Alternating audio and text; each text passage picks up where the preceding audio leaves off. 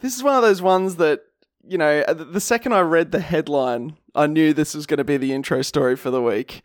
This comes out of Dexerto and was written by Michael Gwilliam.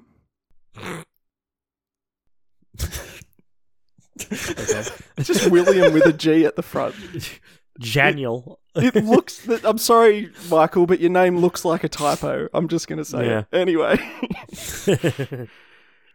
Amaranth, the famous streamer on Kick and OnlyFans model, has taken the internet by storm with her hot tub streams, shock investments, and partnerships to sell everything from fart jars to her bathwater. But she has a new product that could put all of those to shame. In an exclusive interview with Dexerto, the OnlyFans model was asked about how she had previously teased a new drink following the success of Logan Paul and KSI's Prime, and spilled some details about the upcoming beverage. According to the Twitch streamer, Polish brewery The Order of Yoni wants to use her for a new beer, and she's surprisingly excited about the opportunity. Amaranth confirmed that she'll be working with the company to produce this beer, and they have a history of using models' smears for quite a few years now. I'm actually working with a beverage company. It's not my own. I'm still doing that project. There's a beer company. They're European. They want me to send in my vaginal yeast, the streamer revealed.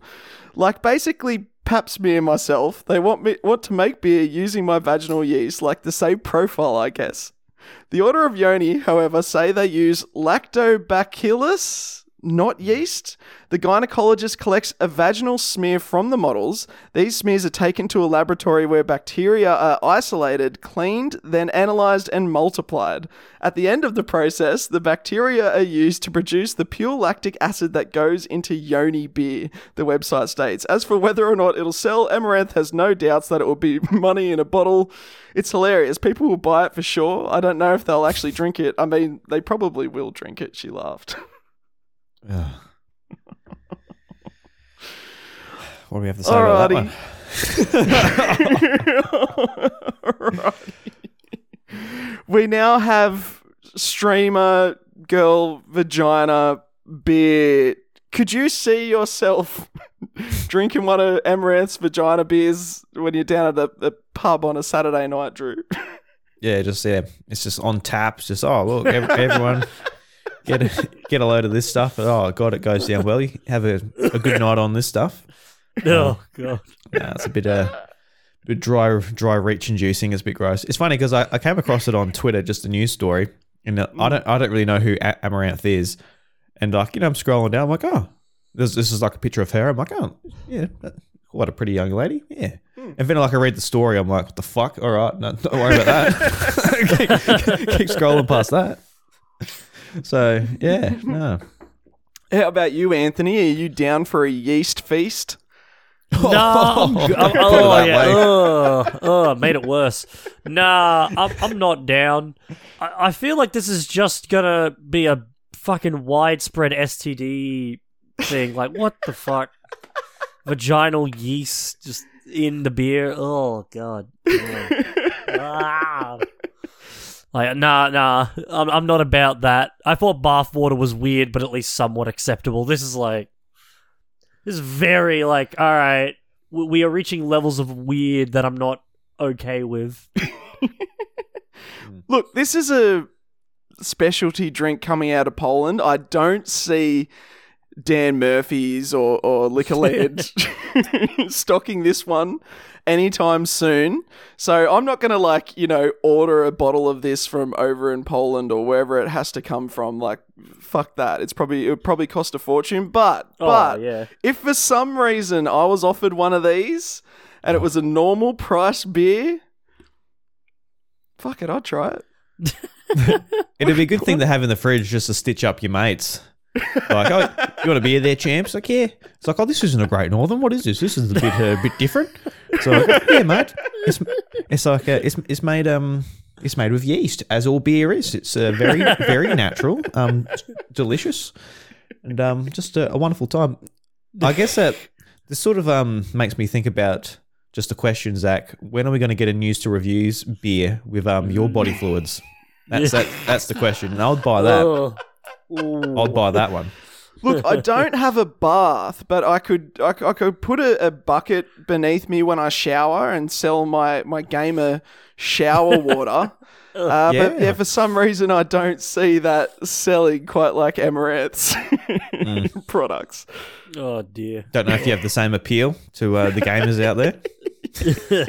I need to start my hot tub streaming career first, and then I can do that. But look, they say they've been doing this for years. It sounds like it's fairly safe. You know, the people over in Poland have been through a lot. I'll trust them on this one.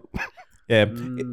I think the funniest thing about it is she is so aware of how dumb, weird, and gross it is.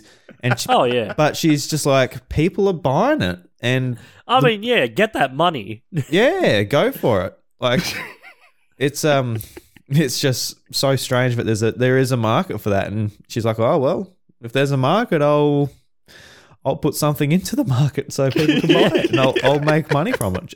It's such a strange situation. Like, I'll be putting my hair in bottles and all that stuff too. If people are buying it, sure, why not? Just a bit of a drizzle.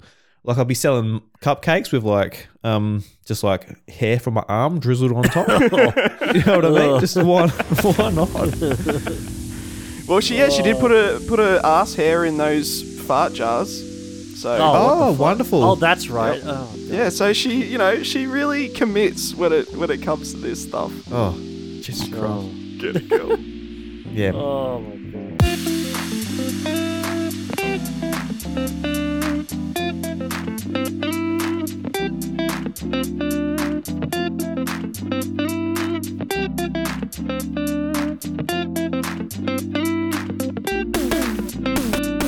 Hello and welcome to News to Reviews, your place to be for gaming news stories, and also your place to be to talk about vagina beer and impressions on the latest games. My name is Zach, and I'm here with my co-host.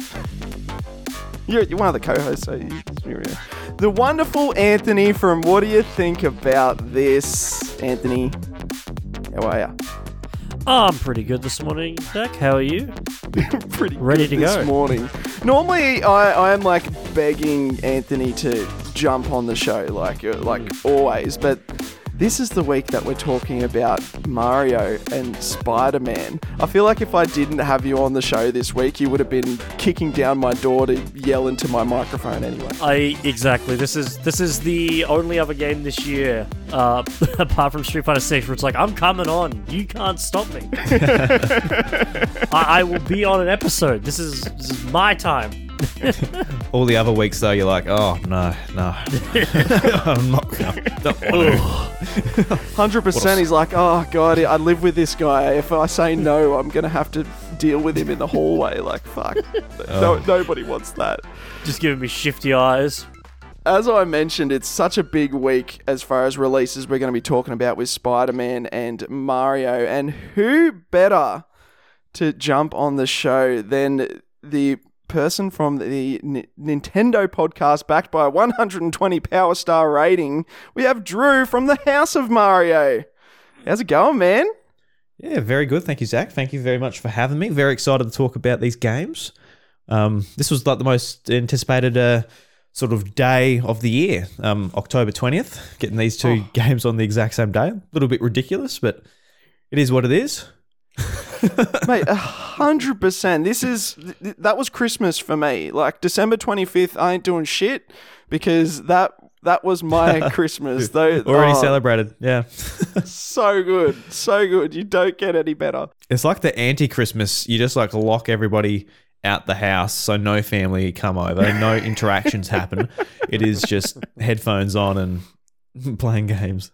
I'm there with my true family, my gaming console.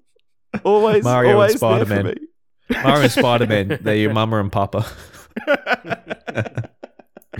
I could do a lot worse. And mate, if anyone's looking for a Nintendo podcast, they can do no better than checking out House of Mario. Drew, please remind the peeps where they can find that and all the wonderful stuff you put on the interwebs. Yeah, I do a Nintendo podcast called The House of Mario. It's on It was Apple Podcasts, Spotify, those places, as well as my YouTube channel, youtube.com/RideRuby. And it's a solo podcast with me where I talk about the games I've been playing, try and give in-depth impressions about everything I've been playing this year, trying to play as many games as I can. That was a New Year's resolution at the start of the year where I was trying to... I actually started off, I wanted to play like finish 2 games a month. So that's 24 games, and I've already... What am I up to? 36. So I'm going well. Going well for a new dad as well. That was why I sort of wanted a little bit of a push. So yeah, talk about a lot of that stuff on the podcast, as well as all like the latest going ons with Nintendo, and of course with Mario. We've got plenty of stuff to talk about.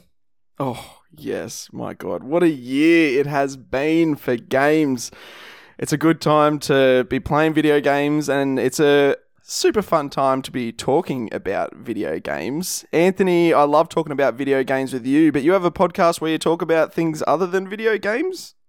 Yes, you can catch me and my friend Jaden over at the What Do You Think About This podcast? Woo-wee. we're all good podcasters, so. You can also chat us up on the Twitters if you want.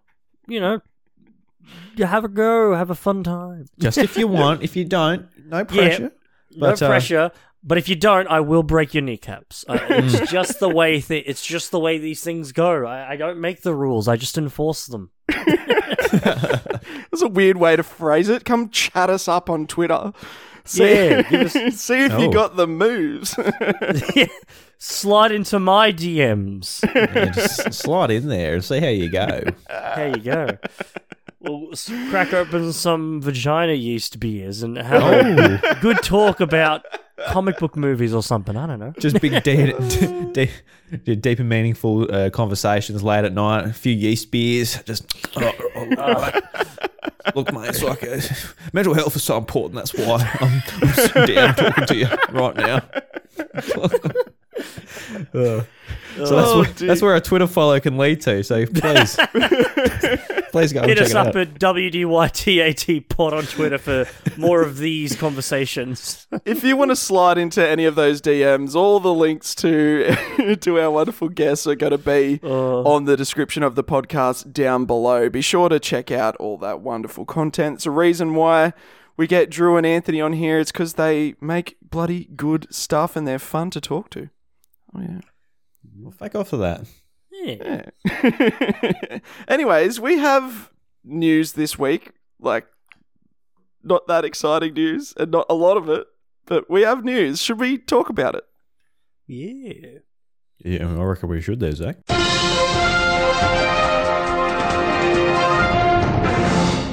This article comes out of Ars Technica and was written by Kyle Orland. The upcoming launch of a redesigned PlayStation 5 Slim model will mark the first PlayStation to support an optional disc drive add-on for the shrinking number of players who want to stick with physical media. But players who want to use that drive to enjoy the PS5 discs offline must first perform a mandatory online check-in to pair the external disc drive with a specific console. That's according to Call of Duty news site Charlie Intel, which posted early pictures of the packaging for a new PS5 Slim bundle that includes a disc drive and a copy of Call of Duty Modern Warfare 3. That packaging includes some tiny disclaimer text notifying players that an internet connection is required to pair disc drive and PS5 console upon setup. The odd-sounding requirement may be part of an anti-piracy effort by Sony to ensure that only authorized validated drives are connected to their hardware, preventing the connection of modified or generic drives that might aid in decrypting the data on those discs. For instance, Drew, peeps are pretty pissed about this. I've seen a lot of people on Twitter who are not happy that you need an internet connection to set up your disc drive for your slim digital PS5 if you buy the optional one. Do you think it is fair for them to be unhappy? Not really. I don't know. Like with the PS5, it's so useless without the internet. Like you really can't do much with it. So I get that it's like an inconvenience for the most part, and I think a lot of people are worried about preservation when it comes to like 20 years time, where if you're like, oh look, I found this PS5 and my attic or something, and I get it out. I need to validate the thing, and the servers are down because PlayStation disappeared because I don't know, Xbox took over with the Xbox Game Pass and they couldn't compete or something like that. Then you can't do it. Look, I sort of get that, but we're past the days of the NES and the SNES where it is just a system that's going to work. Like if you plug in your PS3 now, you know, you've got to do big updates, and that was like a system that very much relies on an online connection for updates and everything for games. And PS4 was a system that I used largely offline for a few years, especially when it came out. And I remember like playing The Witcher, and that had a massive patch, like a 20 gig patch, and it like fixed like menus and a bunch of stuff. And I just didn't have access to it. I was like, I don't want to play, 1.0 Witcher. I couldn't, and I could not do a 20 gig update. Like that was a massive haul for me. I would have had to take it to my friend's house, leave it there for like 2 days to download that thing. So that was a system where I was sort of, my internet connection or lack of internet connection was a bit of an issue. But I think for the PS5 now, it is pretty much useless without it. Like if you just want to play games straight off the disc, for the most part, you're going to be getting probably not the greatest experience because we're so reliant on day one patches and everything now. So I don't see it being that big a deal. And there are PlayStation 5s out there, like the original ones with the disc drive, where that won't be an issue. So if you do unearth this PlayStation 5 in 50 years' time, like, oh my God, what a relic. I'm going to play some Spider-Man Miles Morales on this thing. What a nostalgic game when I played when I was in my 20s. And now I'm in the nursing home and I just want to relive that experience. Like, you will be able to do that. Just, yeah, maybe not with these Slims, but there'll also be like majority of the Slims that you unearth probably would have already done this check for the disk drive back whenever somebody originally used it as well. Yeah. So yeah, I don't know.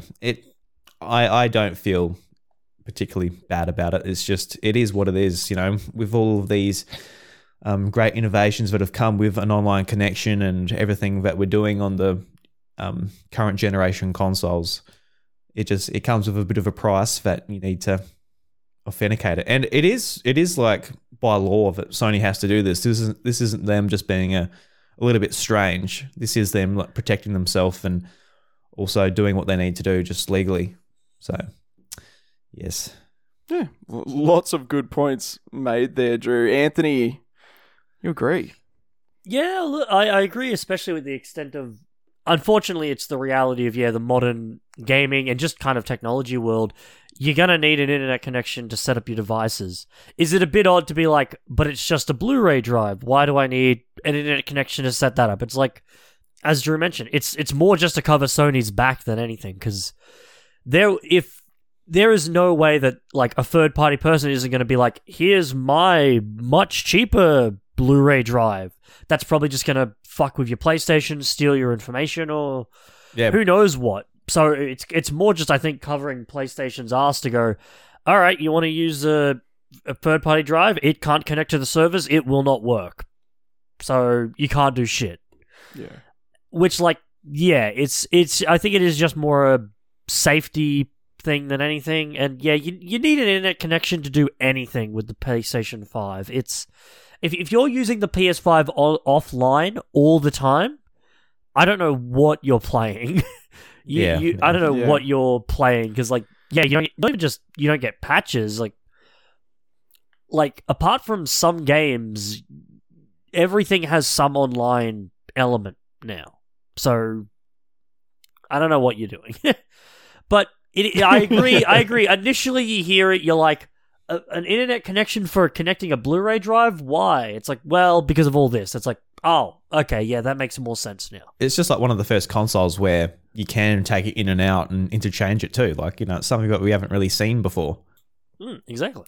Yeah. I think it's funny because if you look at Twitter, you would think everyone is up in arms about this. Everyone's so pissed off about it. But, three of us sitting here, we're all in complete agreement here. It just felt like the most nothing story to me. If it was persistent, if you always needed an online connection, if you had to check in every single time that you wanted to use it, then yes, I'd be totally in agreement. That's a pain in the ass for anybody. But first off, whoever this theoretical person is that is doing this owns a digital console. Yeah. So what the fuck are you doing with a digital console if you don't have an internet connection? Like, the only scenario I could see this being an issue for someone is if their grandma bought them a digital console, not realizing they needed an internet connection, and rather than returning it and getting a new console like most people would do, they went out and bought the Blu-ray drive. But that's such a very specific scenario that it's going to be a pain for people. And when I saw this story, I immediately thought, shit, don't you need a internet connection to set up your PS5 anyway? And I looked into it, and apparently out of the box with a disc-based PS5, you can play it. Yeah. But there's going to be, say you get one out of the box and then you pick up a game 3 years later, you're going to need to update, a lot of the time you're going to need to update to the most current version of the system software to be able to play these new games anyway. So without an internet connection, your console you're having a rough time on your console anyway. So this very much just feels like a nothing burger of a story to me. I remember on PlayStation 4 that firmware updates came with first-party games. I remember getting Uncharted 4, and that updated my PlayStation 4 to the latest firmware. So maybe, I don't know if they still do that with PS5. I live in town now, so I've actually got internet and I don't have to worry about data caps and stuff. But yeah, that might be something how people are getting around it if they're living without an internet connection. Yeah. Look, at the worst to worst, hopefully you have somewhere near you that has some kind of Wi-Fi connection.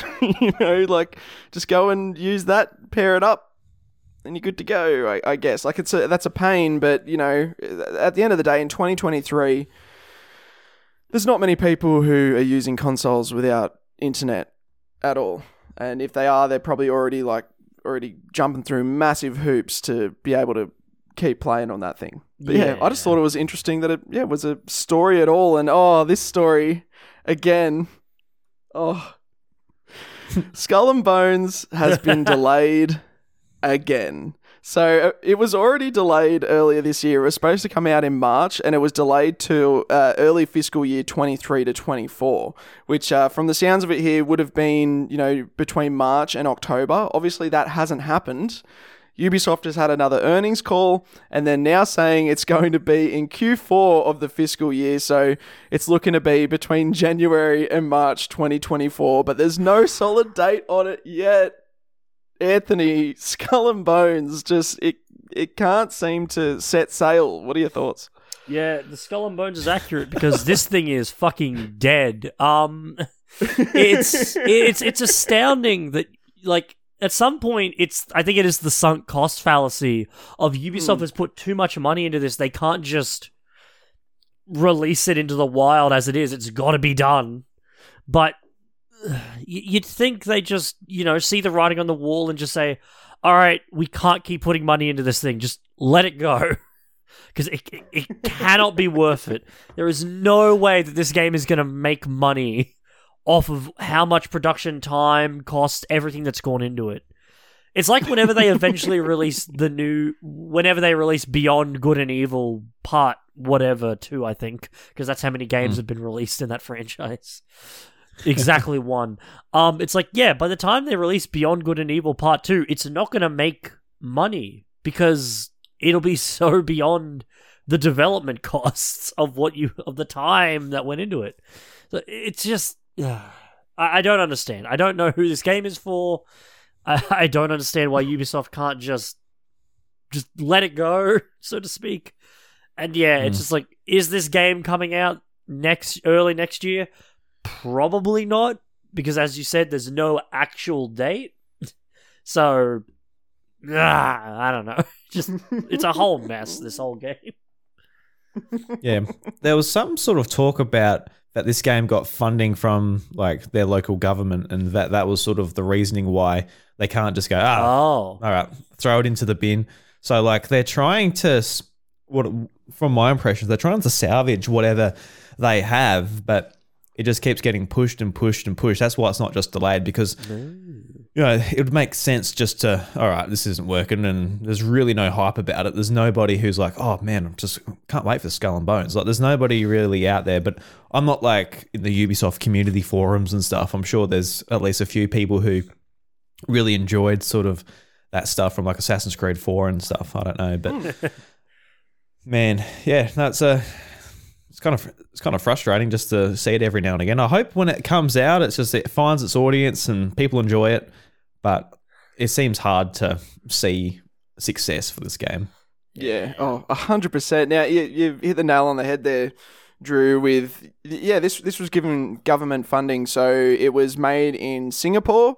And the Singapore government have funded it. So I think they obliged to put out something at some point. But Ubisoft, as of 2021, had spent 120 million of their own money on this game. So that was in oh my god, July 2021. So it's been over 2 years since then. So I shudder to think of the amount of money that would have gone into this game in its entirety. It's going to be a really good Jason Schreier story whenever he decides to dig in on this one.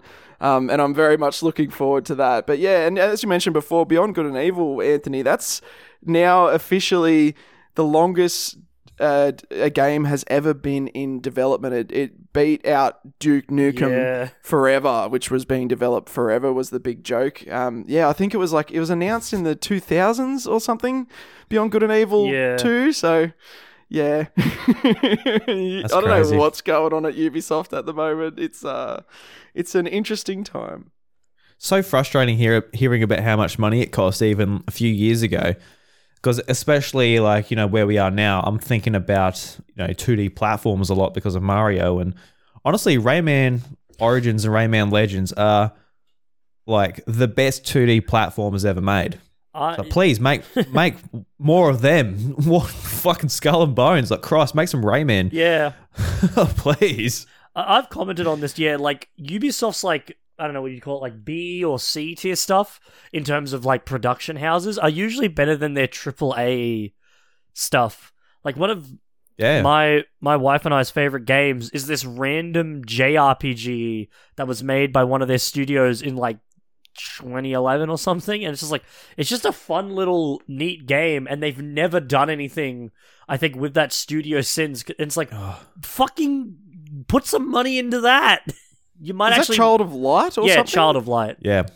The UbiArt stuff was just phenomenal. Like all of their games, like Valiant Hearts and everything was just amazing. And they just moved away from that and just started, doing like the open world stuff, which is great. It has its place, but the diversity and just stuff they're making is just gone to nothing. And it's sad to see just so much money pumped into this where you don't see really much of an audience at all. Exactly, yeah. It's funny, as you were saying, to think of all the money they've pumped into this, they could have been spending on other stuff. The thing that I thought of immediately was Rayman Legends as well too, because that was such a good 2D platformer. They've done I really feel like they've gone the Hollywood route, and they're just doubling down on what are already well-known IPs and franchises, and not risking doing these other more creative projects. Like they're working with Disney, for fuck's sake, with the Star Wars Outlaws games, which looks fantastic, mind you, but it would be really cool to see them do some more of this like weird indie shit again. Or Rayman's a big IP, like bring Rayman back. That was good. I want some more Rayman. And I also want to know what games are coming to Game Pass in November, so I made a list to tell yous. Here it goes. We have Plate Up coming November 2nd. We have Thirsty Suitors coming also November 2nd. Yeah. Football Manager 2024 coming November 6th. Dungeons 4 coming November 9th. Like a Dragon Gaiden, The Man Who Erased His Name coming also November 9th. And Persona 5 Tactica coming November 17th. Anthony, any of those titles stand out to you? Two of them do, because they're part of franchises that I'm interested in, but I won't be playing them anytime soon, unfortunately, which is the Like a Dragon and Persona games. Persona 5 is a real-time tactics game, as based on the title. Not really my genre, so kind of gonna give it a miss, but I'm really trying to get into Yakuza / Like a Dragon, so maybe I just need to pick one up and just play it already. It sounds like a perfect series for you, because the stories in them are super cool. Yeah. Maybe you'll struggle a little bit with the gameplay, because it's a little bit dated. It's very either brawler based, or maybe you'll enjoy the turn based one, which I think is I can't remember what the name 7? of the turn based one is. No, it had a different name. It was because it was like a different. It was a Yakuza Like a Dragon. Was it? Okay. But then they changed the name of this whole series to Like a Dragon. Well, because in Japan, they did the Resident Evil thing, where it's like, in Japan, Resident Evil is called Biohazard, and in Japan, Yakuza is called like The Way of the Dragon or Like a Dragon. Yeah. So for the 7th game, they just decided, put in the other country's name. Oh, okay. Yeah. Fair enough. Drew, did any of those titles stand out to you? Yes, but like Anthony, I won't be playing any. My backlog is just full for the rest of the year. So I really want to get into Yakuza or Like a Dragon. I reckon that series is just right up my alley, but I just have not touched any, even though I have access to like literally the whole series on PlayStation and Xbox. Yep. So just got no excuse. It is just a timing thing, which is, it just is what it is. I guess when it comes to like, you pay for your games, even though you got free access, you still go for the stuff that you really want to play. Because at the end of the day, I guess, the stuff you really want to play, you go and buy. Like I went and bought, Spider-Man and all that stuff. Yeah. So that's the priority. And Persona 5 as well. I haven't played through Persona 5 yet. I've only played through like 5 hours of like the original. So I won't be playing that before Persona 5, but I definitely would like to play it. But yeah, that's a few 100 hours down the road into the Persona 5 series. But I'm absolutely loving Game Pass this year. They're having just a fantastic year, just with indie games coming to the service, like Cocoon last month. Mm-hmm. Absolutely phenomenal. Like it's just such a special little puzzle game, and been playing a bunch of indie stuff that has been coming to the service as well. Planet of Lana as well. Oh, Planet of Lana was fantastic. Did you end up playing that? I'm halfway through, and then I got distracted by like the 1,000 other things that have been coming out recently. Like as you said, Cocoon. I played that one, had a lot of fun with that. But I think I will be going back and finishing off Planet of Lana probably this weekend, actually. Because you're borrowing that Series S, weren't you, for Starfield? That's right. How did that go? Do you still have it, or I've still got the Series S, and I'm going to complete Planet of Lana this weekend. That's my last sort of thing to tick off. But yeah, Starfield, I put down. I talked about it on the show last week. I think it was actually more than 70 hours. I think it was closer to 80 hours. I got into the game, and the main quest bugged for me, a side quest bugged for me, and a faction quest bugged for me. And at that point, I was just so scared of starting any big 8-hour quest line, because I know that there's a chance I won't have a resolution to it. So I don't know. I could see myself maybe jumping into Starfield again a while down the track when they've fixed a lot of these issues, because that's it's a lot of time to put into something to not be able to complete it. 80 hours and I can't roll credits. I'm pretty dirty. Be absolutely filthy. Pretty pissed. But as far as what's in this list that I'm interested in here, though, maybe I'll need to beg Aaron to let me hang on to his Series S for a little bit longer, because Thirsty Suitors actually looks pretty cool. So the way it's described on Twitter, I think it's been out for a little while. Thirsty Suitors is a stylish RPG that follows the story of Jala, who's back to her town of Timber Mills to confront her mistakes, make up with her exes, reconcile cultural differences, and become the person she was meant to be, with active turn-based combat, skating, and cooking. So, yeah, it's a game that's doing a lot. It's kind of giving me, Scott Pilgrim vibes. You know what I mean? I was going to say, visually, it's very, kind of that like Spider-Verse look, like the harsh cell shading, Yeah. and like bright, vibrant colors. But just in story-wise and tone, it looks like wacky and silly. I'm getting big Scott Pilgrim vibes. Not like Scott Pilgrim, the video game, more the movie, I guess, because the video game was very pixelated and stuff, which this is not. But yeah, I couldn't get the PS Plus games coming up because Sony hasn't released them yet. I think it's one of those weird situations where the first is falling on a Wednesday, so they've got like a whole nother week before the new PS Plus titles come out. So, yeah.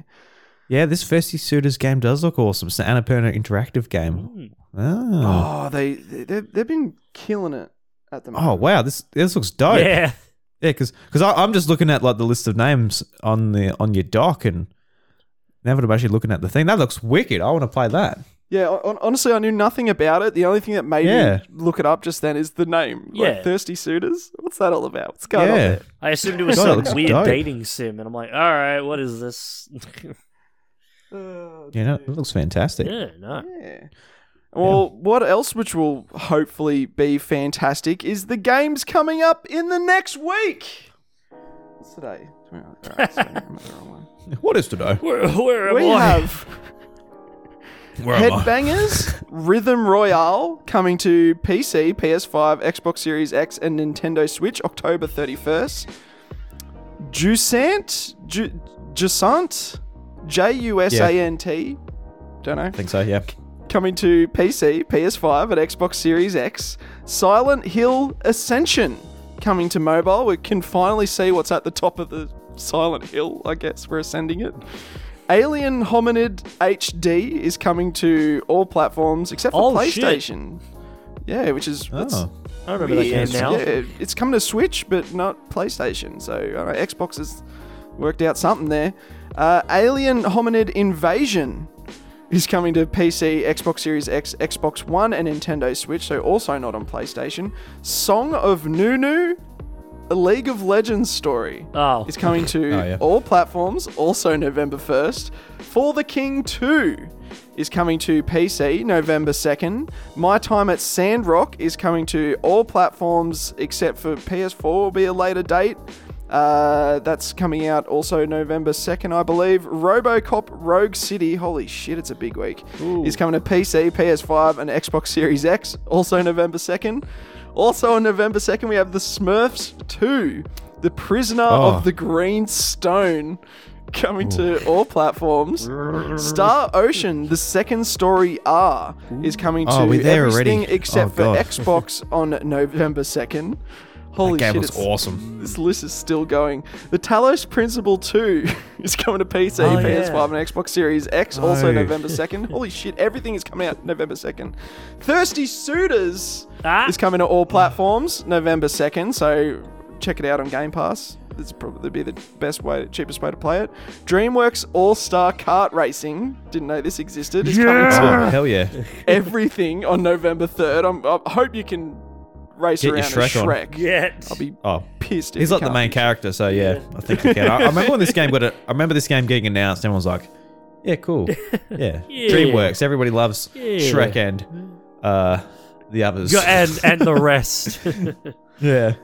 As one of the more weird titles, I'm pretty sure this is a drone racing title. EA Sports WRC is coming to PC, PS5, and Xbox Series X, also November 3rd. Nickelodeon All-Star Brawl 2 is coming to all platforms November 3rd. Fuck, I hope it has voice acting this time. It does. Holy shit. Oh, thank God. Warcraft Rumble is coming to mobile November 3rd. And finally, WarioWare Move It is coming to Nintendo Switch, also November 3rd. I know that was an exhaustive list, and you've probably already forgotten most of what I said at the start, but did any of those titles stand out to you, gentlemen? We'll start with you, Drew. Yeah, WarioWare is definitely one I'm very excited for. I was a big fan of WarioWare Smooth Moves on Nintendo Wii. I love it so much fun, and they're basically making a sequel to that game on Switch, so cannot wait to play WarioWare. And Star Ocean as well. That game looks awesome. I've never played a Star Ocean game before, and just what they've done with the graphical art style, where it's very similar to that sort of HD 2D art style that Square Enix pulls off in their other games like Octopath Traveler and stuff. It's that looks awesome. I would like to play it. I don't know where I'm going to fit that in. Big long JRPG. I've literally got 2 other JRPGs I want to finish before the end of the year, so I don't know where I'm going to fit this one in. Thirsty Suitors, I would love to give that one a download on the ROG Ally for Game Pass. Now that you've pointed it out to me, appreciate that. Great way to play. So they're the 3 games where I would like to play. Then there's Jusant, which is also on Game Pass. I can't remember if it was Don't Nod or the other studio that did Life is Strange, but it's the Life is Strange developers, where you're ascending up a mountain. I'm not. It looks beautiful, but I'm not sure about the actual gameplay of like the climbing. Like, I'm just curious of how fun that would be. But keen to give it a go. It's on Game Pass, and that's all I can remember. That was a massive list. All Stars Brawl. I played the first one, and I don't know. I love Smash Brothers, and in some ways, I'd rather just play Smash Brothers. It's just, it's hard.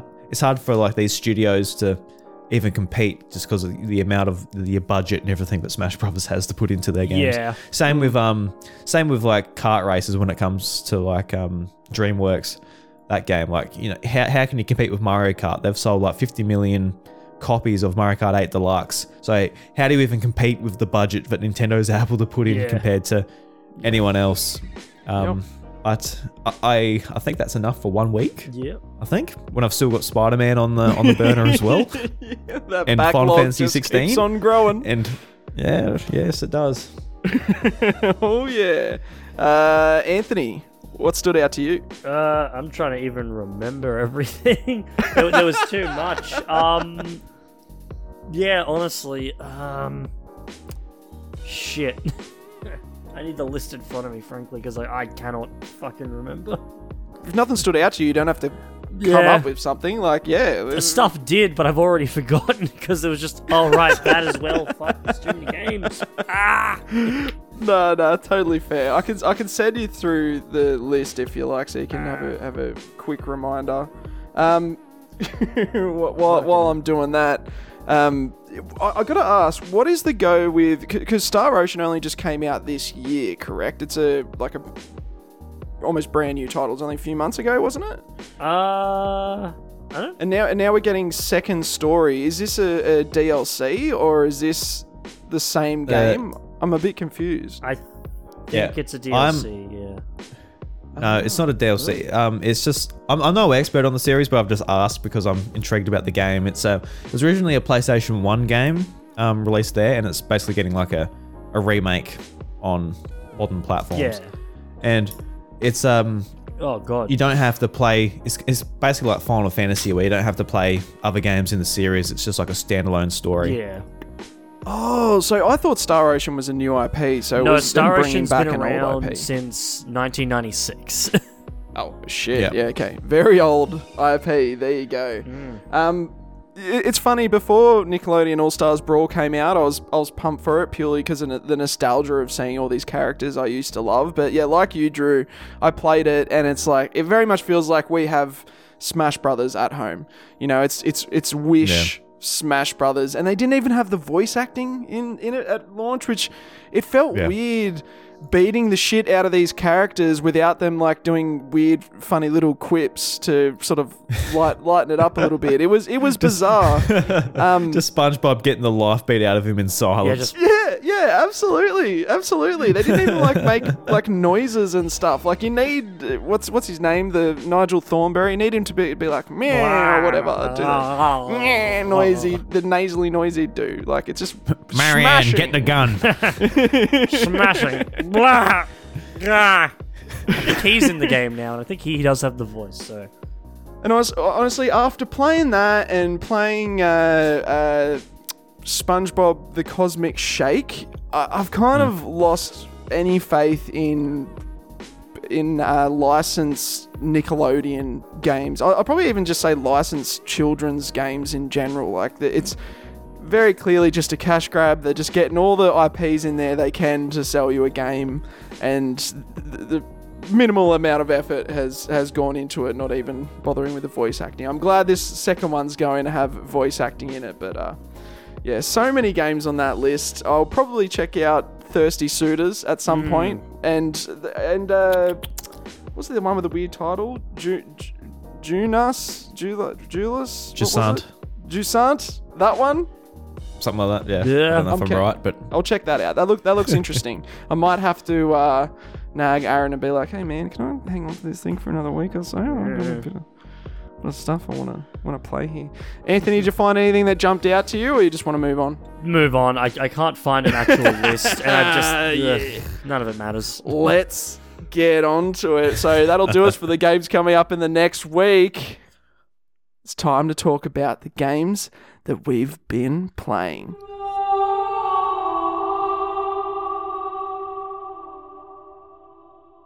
Drew, you are our guest. It is tradition on News to Reviews for our guest to get us kicked off with impressions. What have you been playing this week, my friend? I've just been enjoying some time in the sun. No video games whatsoever. You know, I actually don't like them. Your tan's fantastic, so it's working for you. Thank you. I've like a lot of people been really enjoying Mario Wonder, Spider-Man 2. I've put a lot less time into Spider-Man 2, so I will just sort of jump off what you boys are saying. I put most of my time into Mario Wonder just because it's the game that fit in the best just with my work week. You know, picking up a level, playing it, putting it down, you know, locking the switch, put it in your pocket, move on. It sort of worked out a lot better, especially with like the young fella running around the house. You know, with Spider-Man, it's like, hold on a second, I'm watching a cutscene. Don't pour the boiling water out just yet. I'll be there in a second. So yeah, games like that are a little bit harder to play. So I just need that good session at night time. So I've only played like the opening sort of I guess boss fight of the Spider-Man 2, but Mario Wonder, played through the whole thing, 100%ed the game, done with it, can't do any more. So yeah, I've really been enjoying that game. But I guess before I go on a bit of a discussion about that, like, how have you guys been enjoying Mario Wonder? Where are you guys at as far as progress through the game? So I think, I was the only one out of us two, Anthony, that picked up Mario Wonder, right? Yeah, unfortunately. You didn't check it out? Yeah, and I am interested in playing it, and I might, I don't know, grab a copy soon. It's just, I wanted to get through that other game that came out. Okay, please don't grab a copy. Please just borrow my copy. Okay. Not that it wouldn't be worth giving Nintendo your money for this game, because it is a bloody good game. I kind of did the opposite of you, Drew, in that my brain was just completely consumed by Spider-Man. I was overtaken by the symbiote myself. So Mario was certainly the game for me that went sort of on the back burner, but I feel like that's not really doing it justice, because it did exactly what I wanted it to do, which is, as you were saying, Drew, it's like this perfect pick up and play game. The levels are tight, like 2 minutes, 3 minutes, something like that. You know, maybe a bit more if you want to do a bit of exploring, but you're not going to be, losing yourself for hours in these levels. So it's a perfect game to play a few levels before you go to bed at night, or just, I don't know, now since I have finished Spider-Man, I have been sort of sitting down and playing longer sessions, and it's held my attention easily during that as well too, putting it up on the big screen, playing it with my Pro controller, and yeah, I've been having a hell of a time with it. I struggle to think of any criticisms I can level at Super Mario Wonder. It is in a way, it's a simple 2D platformer in that, Mario can jump, he can duck, he can grab things. There's a few things that Mario can do, but they've just gone so insane with the creativity with those few mechanics and the world around it, and thought of just all of the coolest shit that they can do with that. Adding badges is super cool. I love playing around with the different badges and picking a different one to do for each level. How have you found the gameplay and the badge system to be, Drew? Yeah, I think the badges are fantastic, and the gameplay. It's interesting because it's one of those games where you pick it up. I played at PAX, just played through the demo they had there, and when you first start playing, it is Mario. Like, you know, if you're just playing like a level or two, like cool, like, you know, it looks fantastic. I love what they've done with the animations and just how every character just has so much personality. Even to the point where when I was watching the Nintendo Direct a few months ago, when they like revealed that you can play as Yoshi and a bunch of these different characters, one of my favorite things from that presentation was just like Yoshi, his like lip goes over his nose when he has something in his mouth. I'm like, whoa, that's awesome. Usually his cheeks puff out, but in this one, he just like almost swallows his face. So just every character just has so much personality as they're going through a warp pipe or they're jumping.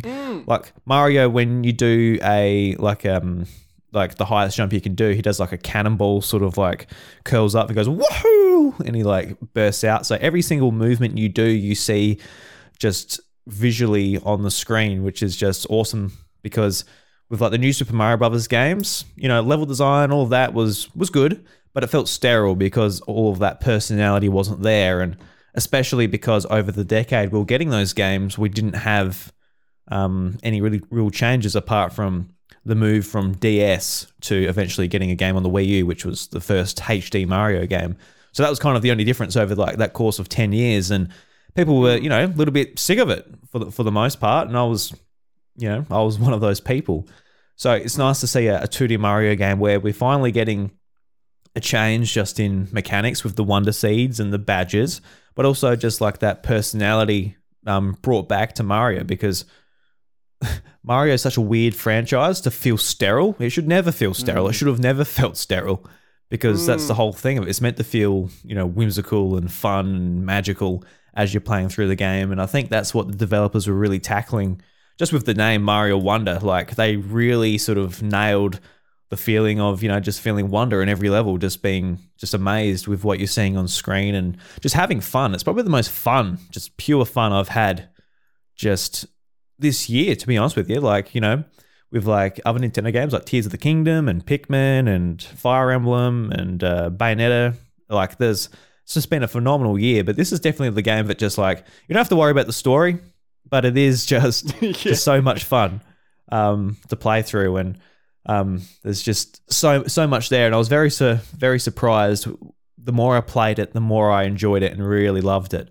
And I was skeptical because like the day before the reviews came out, you know, Press Start, 10 out of 10, other outlets, 10 out of 10, IGN and GameSpot, 9 out of 10.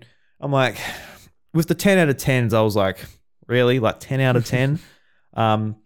And, you know, people will say that, you know, Nintendo gets a bit of a bump when it comes to review scores. And I was like, maybe this game is like a bit of a bump because of that. And playing through it, I can see where people are coming from. I don't believe it's a 10 out of 10 as far as it's not a perfect game. There's definitely things that need to be addressed for the next Mario game.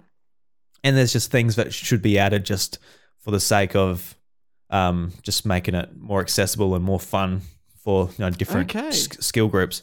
But I think like the biggest one, a lot of people are pointing towards, this isn't a unique thought of mine, but this is just an obvious one. It's just like the boss fights. The boss fights, they're just the same each time, just a little bit different. And the first time you do it, it's pretty cool, but then you do it again and again and again.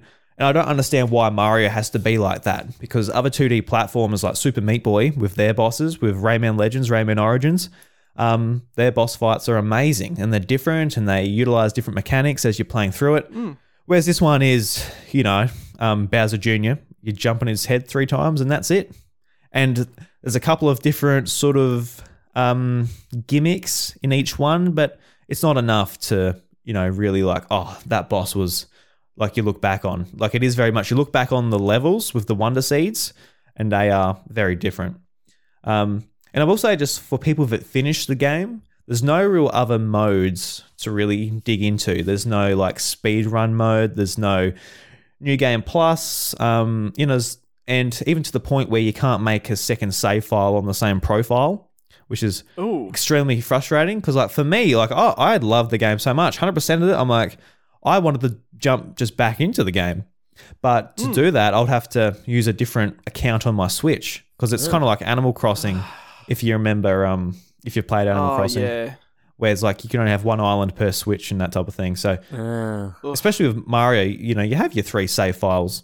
And because what I was going to do, because on Mario 64, I don't know if you guys did this when you were a kid, if you played the game, but you 100% the game and you just like copy your save files, so all of the save files, so it looks awesome. Looks like you've like completed the game 4 times. I was going to do that and have like two save files 100% and then just play through the game again with Yoshi, because Yoshi, he's one of the characters that is just like okay, I guess a character for little kids, you know, can't die. He can't use power-ups, but he has like the flutter jump to be able to platform easy. So I was just going to play through as Yoshi because I avoided him for the main playthrough just because, goodness gracious, I don't want to be deemed as a noob around here, you know. But no, I couldn't go back. So I've either got to make a new account or I have to, just not play the game ever again if I don't want to erase my save file.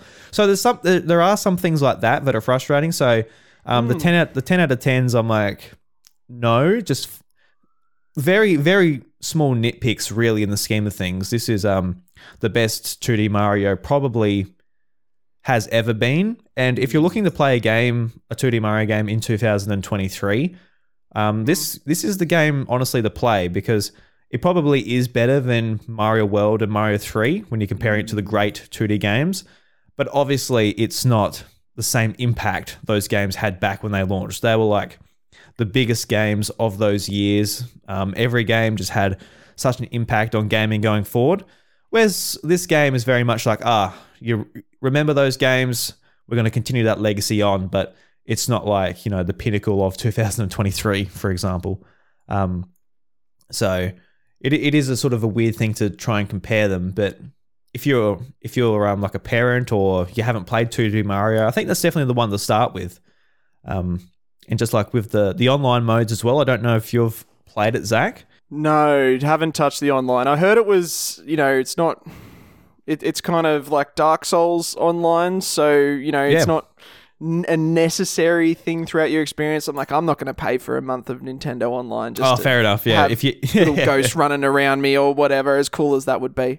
Yeah, no, fair enough. Yeah, if you're not paying for it, don't just pay $30 for the year just to get this. But I played through like the first couple of nights. I'm like, oh yeah, there's that online thing. So you go into the menu and you can turn it on or off, which is handy if you don't want to play with other people running around your game. But I really enjoyed it because you can see people running around the overworld map, and it's just nice to see people. And when you jump into a level, people are like automatically in there, just jumping around, and it's just nice from a perspective of like seeing what other people are doing. And there's some levels where there's like puzzle levels where you've got to find 5 coins, and there's one in every level that is super tricky to find. So I make sure I play them online because you work as a team to sort of get these coins. And there was one level where like you got to move a pipe to a certain position, then you can like go down it. And I could not find it. I exited this level multiple times, come back, can't find it. And then I see like this peach like moving, like just because you can't see them moving the pipe, but you can see that they're pushing something in their world, but it's not directly correlating to your game.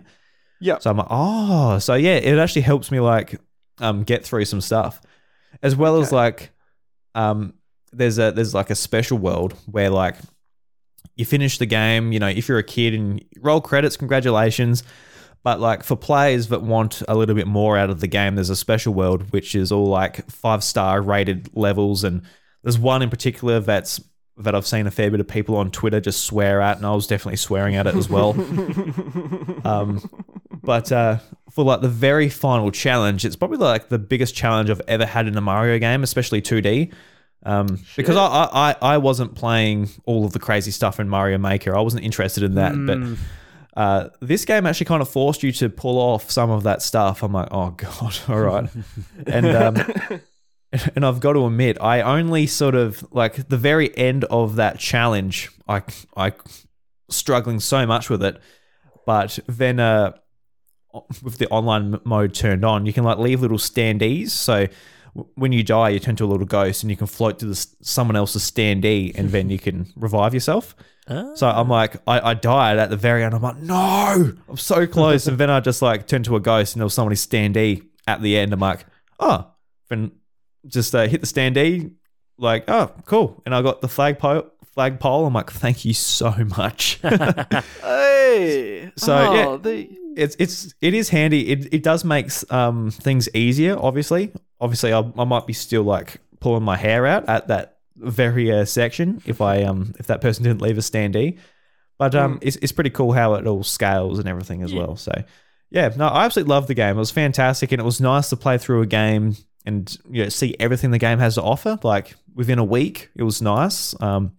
Having a game that doesn't take 50 hours to get through and all that. I think it was just like the perfect length and just a great Do you know roughly how many hours Mario. you might have put into it to 100% it?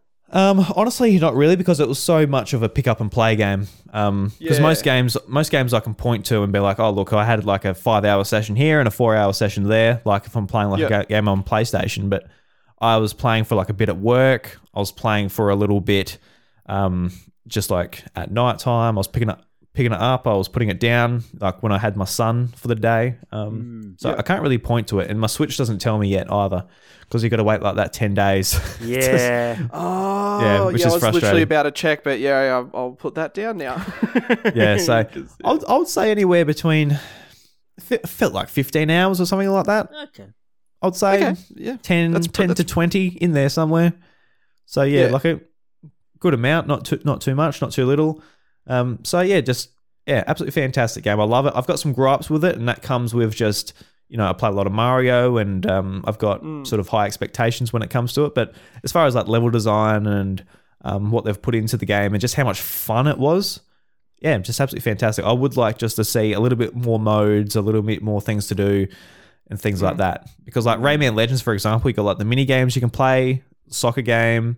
There's like an online mode where you can do like ghost trials and all of that. The bosses were fantastic. And it kind of had what this game is missing in some ways. I've got to go back and play Rayman Legends, but I still feel like Rayman Legends might actually have this game as far as like 2D platformers go. I know that sounds weird to say that like Rayman's a better 2D platformer in my eyes than a Mario game, which is like, top tier, and I do a Nintendo podcast and all that stuff. But I just hold that game in such high regard, and the things missing from that game were things like they were in Rayman Legends in 2012. So just is what it is. Or 2013, yeah. If you play a lot of 2D platformers and you have that experience with it, you are going to be expecting more if you've seen more elsewhere. It's like the same kind of way I feel about with like Assassin's Creed and Far Cry games. I've played all of them. So, if someone came to the most recent Far Cry or Assassin's Creed game, they may have a good time. But for me, I've played so many of them at this point, they need to do more than just the slight amount of iteration that they do to feel justified in them doing a entirely new title. Now, funnily enough, after me poo-pooing the online, the way you made it sound just sounds absolutely fantastic to me. Like, I'm an antisocial gamer. I do not play... Same. I do not play... like, the Call of Duty Online or Fortnite or any of the competitive sort of stuff. The only time I'm playing multiplayer is if I'm playing with my friends and we're doing co-op shit. I don't want to be playing against other humans. It's just too fucking stressful. No, I barely do that either. Yeah. There you go. This sounds perfect for me. You know what I mean? It's like I get to see little people running around. It almost feels like I'm socializing, but I don't actually have to talk to them. That's perfect. That sounds amazing. It's really cool too, because it becomes a little bit addictive, and it does sort of tie into like that Dark Souls sort of aspect where every time like you revive somebody or somebody uses your standee, or you you finish the level at the same time as the other players, you get points allocated to your character that's above your head when you're playing with other people online. So it is a bit addictive, like, oh, this is a tough area. If I leave a standee here, people will be using it to come back and it will give me points. Like, the points don't do anything. It's not like you can go and use them as currency or anything like that, but it's just like a fun little thing. Like when you're going through the level, like, I'm going to leave a standee here. I'm going to make sure I go through the level with people to get the points on the flagpole. It sort of adds a different dynamic to the game when you do play through with those sort of ghost apparitions with people. Yeah, it might be worth it for me. I think like 1 month of Nintendo Online's only like $7 or $8 or something. If you can buy it monthly these days, I think you don't know. can. I think you can, but it works out pretty expensive. I think like it's $30 for the year. So, unless it's like $5 for the month, it makes it. Yeah, they've got you. Yeah, yeah. There you go. Yeah.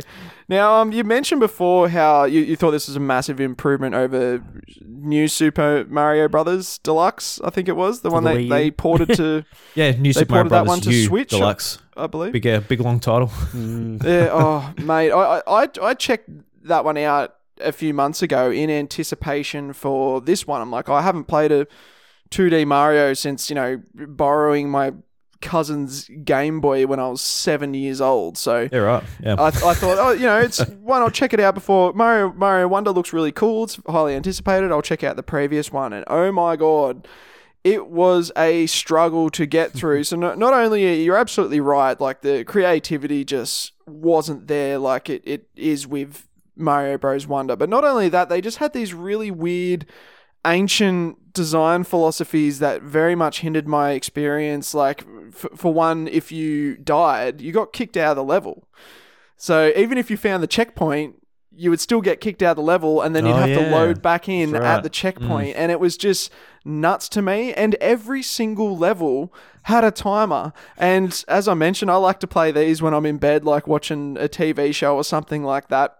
I would be playing something and then I'll get distracted by what's on TV with my ADHD brain. And then I'll look back at my Switch and have 30 seconds left to complete the entire level. And I go, well, fuck me. I'm not interested in having a timer in like a chill platformer, and like just having to load back into the level every time was just absolutely tedious. And thankfully they've done away with that in Mario Bros. Wonder. It's far more accessible. The life limit is basically not even an issue at this point, because you can just go and buy a bunch of them from the store if you need, which I will admit I've needed to a couple of times. I'm not the best at 2D platformers. There's some great tricks you can do too to get extra lives.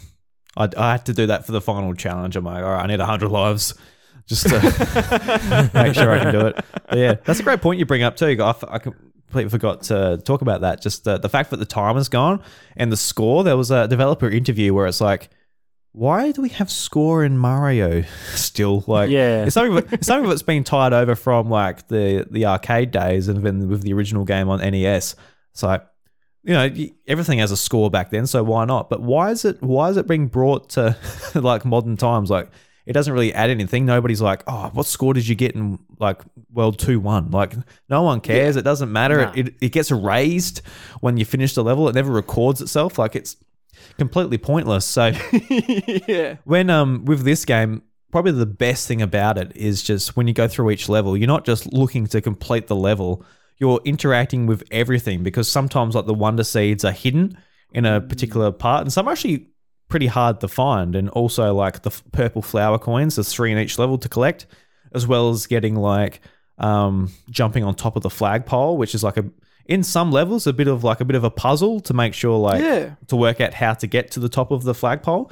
So when you're going through, like, you're just interacting with everything, and it feels a lot more similar to like Mario Odyssey, where you're exploring the environment, you're really looking to discover everything in that world. And this pulls a lot of what, I guess the 3D Mario games have done when you're looking to discover some of that stuff. So that was something I really enjoyed. It wasn't just like an obstacle. It was like, all right, this enemy could have the Wonder Seed, this bit of grass. If I use the power-ups, like the Elephant Mario, you can spray water on a flower and it might be there.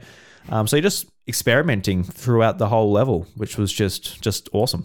It's so cool what they've thought to do with this. I really like the design philosophy, and a lot of 2D platformers do it these days. Kind of like how Celeste, you could just complete the level and you can still progress, or you can get the strawberries and it adds this extra level of challenge. Whereas in Mario Wonder, you have these is it like a flower that you find. You got to find the flower, and that's what sort of remixes the level to get the extra Wonder Seed. The Wonder Seed, yeah. Yeah, but like you find a flower thing that changes the level, and then you get the Wonder Seed at the end of that sequence. So I don't know what that thing is called to start off that sequence, but After doing a few of them, I want to make sure I do every single one, because that is where a lot of the creativity in this game is. Not only are the levels great and fun to explore, when you find these things, it completely remixes the levels. So I won't go into too much of them, because I feel like a lot of the fun of this game is seeing how they remix the levels. But like, say one of them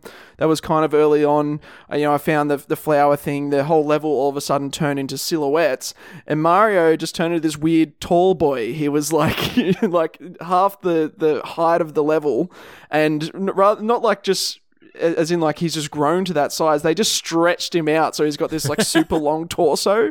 And then you got to just like find your way through the level while everything in the level is just going insane. It is so much fun, and it's so creative, and it's so cool, and it adds a whole new spin to the level that if you don't find those things, you're not going to see. So I definitely recommend checking out all of those. That's where a ton of the fun has been for me. And to go back to your criticisms, you mentioned the boss battles. I agree there. It is just remixing the same thing over and over again. And to that degree, it's the same boss battles that they had in New Super Mario Brothers Deluxe as well too. So it's like a remix of a remix of a remix. It's just the same thing we've seen before, which is a little bit disappointing for a game that has, in the levels themselves, just overflowing with creativity and cool ideas. And one thing that irked me, and it's a nitpick as well, and even the boss battles are a nitpick because the rest of the game is so good, it hasn't really hindered my experience, and that is the flowers. When I first started, I had the voice acting on, as well as the little subtext that comes up, the little text that comes up with the flowers, and I just found it very much seemed like it was aimed towards children. It felt very condescending as an adult to play this game. It's like, great job, keep going. It's like, all right, I get it, video game, I'm doing the level, I don't need your words of encouragement. I mentioned in the chat, it felt like how I'd be with my nephew when I'm helping him do his homework. I'm like, yeah, great work, buddy, keep it up. It sounds like the narration of a children's YouTube video. But thankfully, for once, Nintendo have given us options. They don't like to do it generally in their games. Their setting menus are usually very, very small, but for this one, they let us turn off the voice acting for the flowers. So problem gone. It's not there anymore, which I was very, very thankful for that. And as you mentioned before, I don't know how it's getting 10 out of 10s because it does have issues. My philosophy with 10 out of 10s is that no game is perfect. There has never in the existence of video games been a perfect video game. You can always find an issue with any game. I feel like if someone feels like they had a 10 out of 10 time with it, then bloody go for it. You want to give it a 10 out of 10, that's fantastic. And I don't think I would quite give it a 10 out of 10 for me, and I haven't rolled credits yet, so I'll wait until I do that before I do worry about doing a review score. It's looking to be like it's probably at least a 9 out of 10 for me, because I had an absolute blast with it. I think the only thing that holds it back for me is just purely the medium that it's in. I prefer a 3D platformer to a 2D platformer. That's just how I am. That's what I like to play in 2023. I had a better time with Super Mario Galaxy. I had a better time with Super Mario Odyssey. There's just so much more you can do when you add a third dimension to a video game.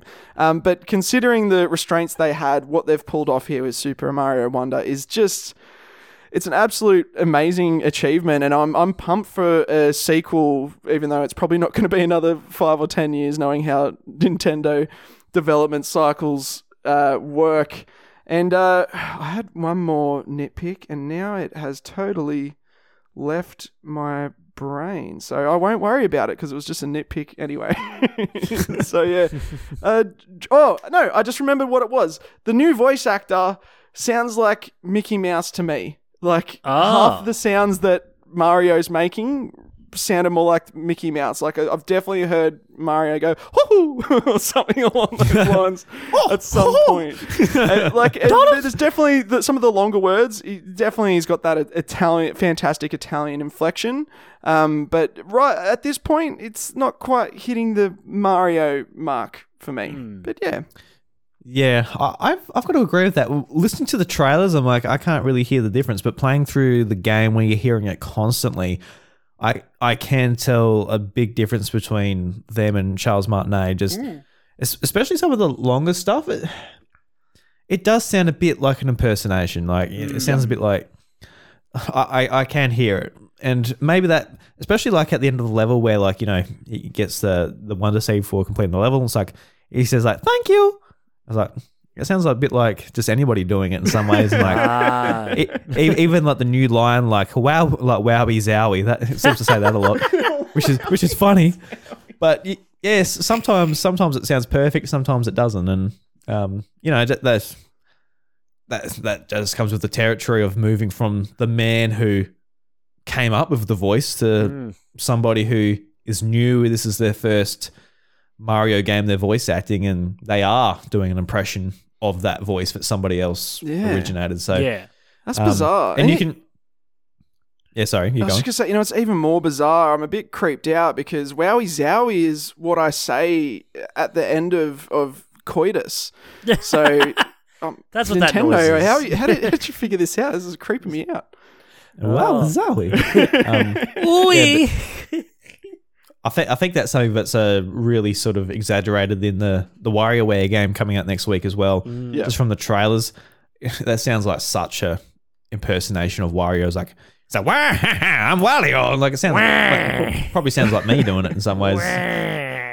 It's like, all right, they've got their intern, they've dragged them into a booth for a minute to to do their best Mario or Wario impression.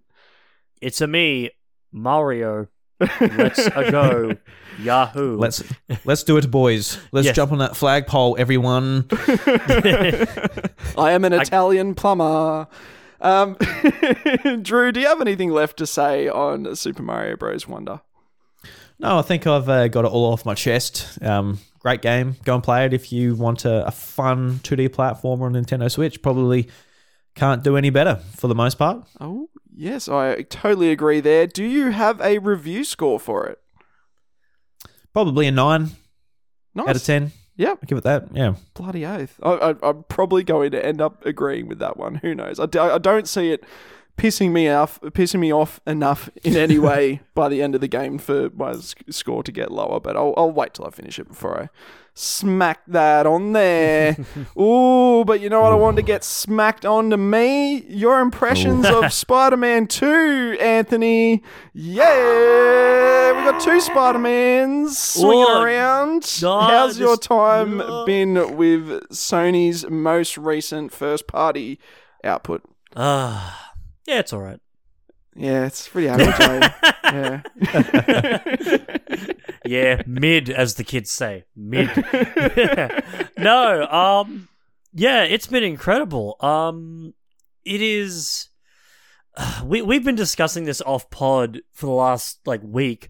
It is incredible how a game, which I already kind of had a high bar for, just kept pushing it up and kept exceeding the already crazy expectations I had for it, and just kept delivering in both gameplay and story and side content. Just kept delivering new stuff that I was really just interested in and wanted to play and wanted to keep going through. This is probably the quickest I've finished a game, and also definitely the quickest I've platinumed a game. Oh, nice. I took I think a month or two to get through all of God of War. I think I've done this in a week.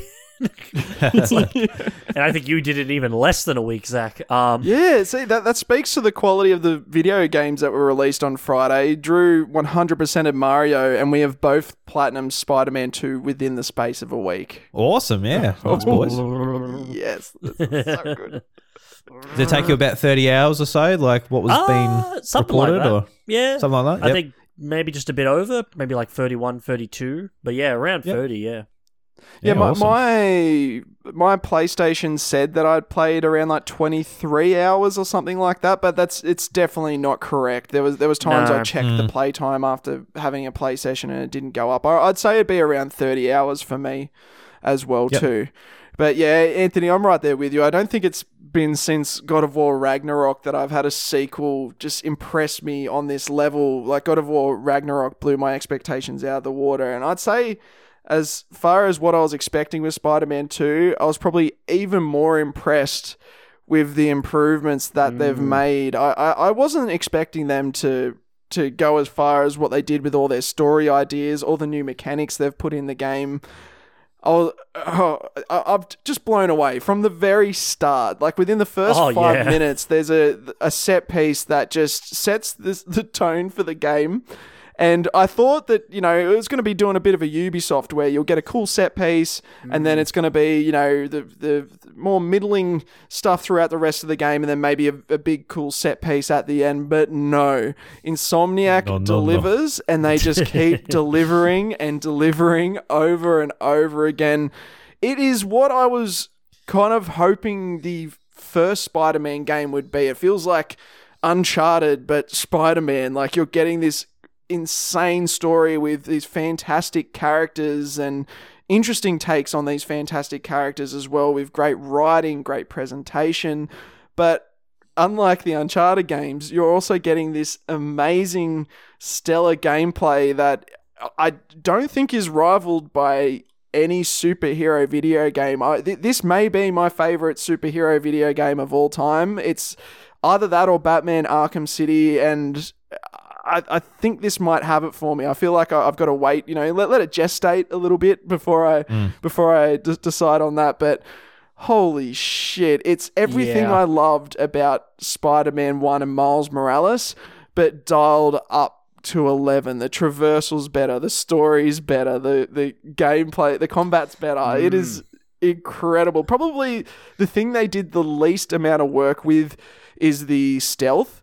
They added in just one new mechanic with the stealth, but for me, I already feel like the stealth in Spider-Man is very OP anyway, and has never been my favorite part of the franchise. But here it's like a good way to sort of break up the typical brawler combat, and definitely not quite as much of a focus. But would you agree with any of that there, Anthony? 100%. The only thing is I actually like the stealth segments a lot. And that's one of the few, let's say, nitpicks I have with the game, is I feel like the stealth, while they do give you a lot of new options, one in particular that once I got it, I'm like, fucking stealth is the best thing in this game now. Don't at me. Once I got it, I was like, oh, this makes everything I'm about to do just way better. But due to a choice they've made with some of the gameplay mechanics to kind of simplify switching between the two Spider-Men, we've lost a little bit of some stuff that you used to be able to do in stealth in the first game, and that is a little disappointing, but not enough to detract from the overall enjoyment of the game. It's just something where, because I literally finished the remaster on the week of, I noticed, I'm like, oh, I can't do that in stealth anymore. That's kind of annoying. Because you can't use the spider mines, and you don't have impact webbing anymore, I believe, are two of the main ones that you could use in stealth. Yeah, the gadget the gadget changes are a bit hit or miss. Okay. Just because I do miss all the gadgets that Spider-Man had in the first game. And it is a little disappointing to lose them, especially it does that video game thing of, oh, for some reason we've downgraded at the beginning of this game despite all the shit we had. And I know it's a video game thing, you gotta do it, fine.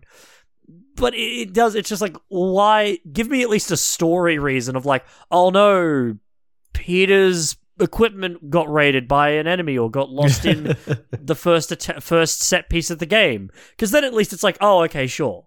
But it's just like, okay, why did we lose all this? You can't tell me that these 4 gadgets are better than the 8 you had before. It would have been nice to see them give you a bit more options there, I guess. Like kind of like how with the different abilities that you have, which are now tied to a cooldown, which I think is a fantastic idea. It simplifies things that a lot better, a little bit more. Lets you get a bit more creative with your combat. It would have been nice to have that same option with gadgets. You know what I mean? Like swap out 1 or 2 gadgets here or there, and maybe hopefully they bring that back in. But like as you were saying, for me, I didn't really feel that I missed it. Maybe it's because I hadn't played the other ones as recently.